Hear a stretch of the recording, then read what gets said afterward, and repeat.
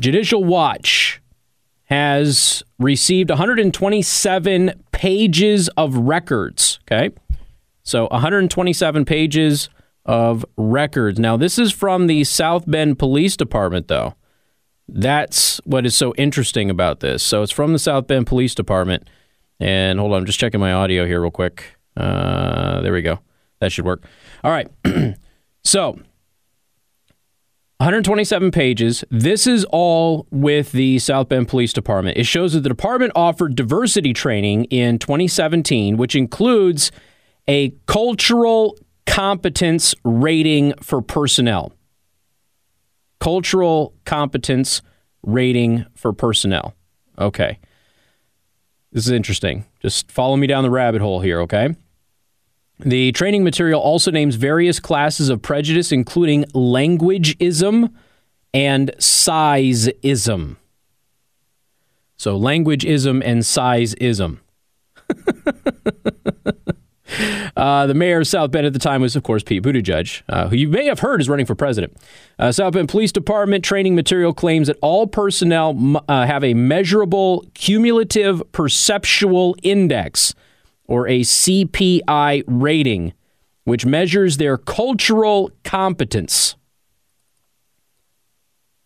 This sounds an awful lot like, and I know that I might be overstepping here, and I'm sure that I'll get some people from the department that contact me and you know, kind of try and set me straight on this, but it sounds an awful lot like China's social score.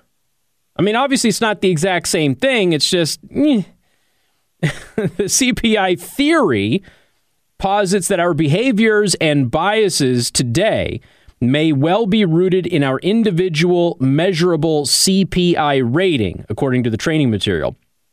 Its base assertion is that we all have been exposed to bigotry and biases at various stages of our lives. What and with what level of intensity those exposures took place is an important variable in our past, current, and future interpersonal interactions. One thing that the CPI theory holds certain is that none of us were born with prejudices and biases.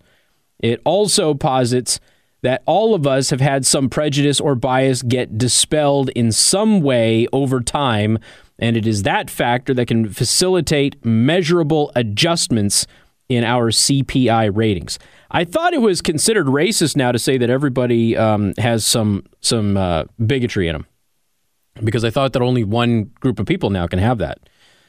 In the South Bend Police Department Anti-Discrimination Police Training Materials, one slide under the title The Future of Policing notes that Black lives do indeed matter, well, but no more and certainly no less than the lives of every community within law enforcement's jurisdiction. Also true, okay?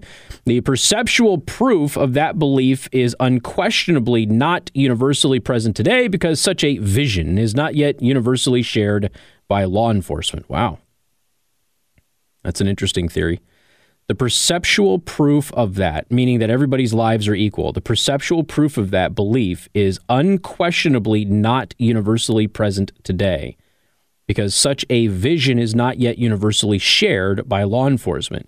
So am I to understand the way that Judicial Watch has framed this? Am I to understand that they believe Black lives matter, but no more or less than anybody else's lives, but that they're saying police departments, law enforcement doesn't universally share that view? It sounds a lot like Pete Buttigieg giving a speech somewhere about the SBPD. The SBPD's diversity workshop creators have deemed the term deaf and dumb to be offensive. What? Okay. Implying that if an individual lacks the sense of hearing, they are therefore intellectually deficient. That's not even what it implies.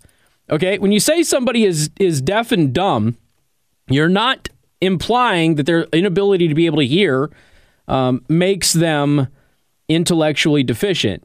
No, you're not listening to me.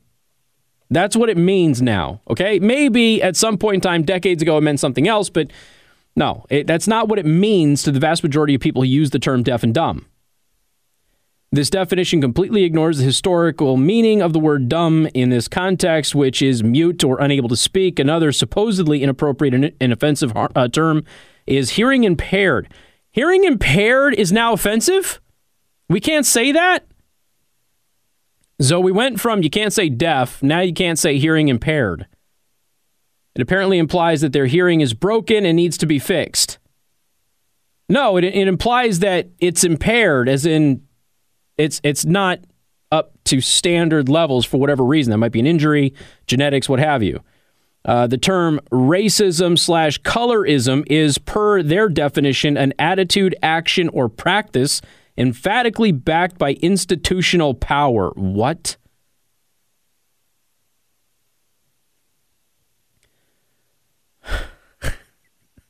I just...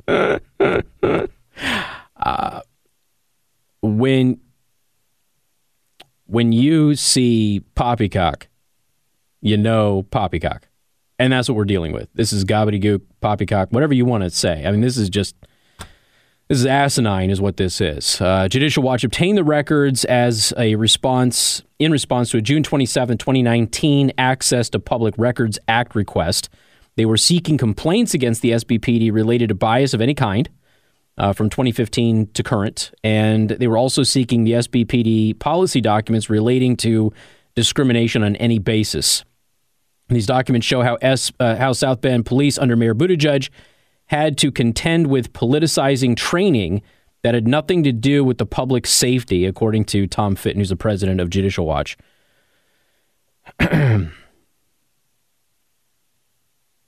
These are just people who want to make the street safer. They just want to go to work. They want to help their fellow citizen. They want to make the community better. They want to make a living doing it. They don't want to get rich doing it. Otherwise, they wouldn't go into law enforcement, especially in South Bend. Actually, in Michiana in general, law enforcement doesn't get paid too much. So you go there and you're just beat over the head with, look, you're a cop and therefore institutionally you're racist. And law enforcement just doesn't believe that black lives are equal to everybody else. Now, of course, if you go out there and you espouse that you believe that black lives are equal to everybody else, you will also be called a racist because you're not allowed to say that all lives matter, because all lives matter is really racist against black people.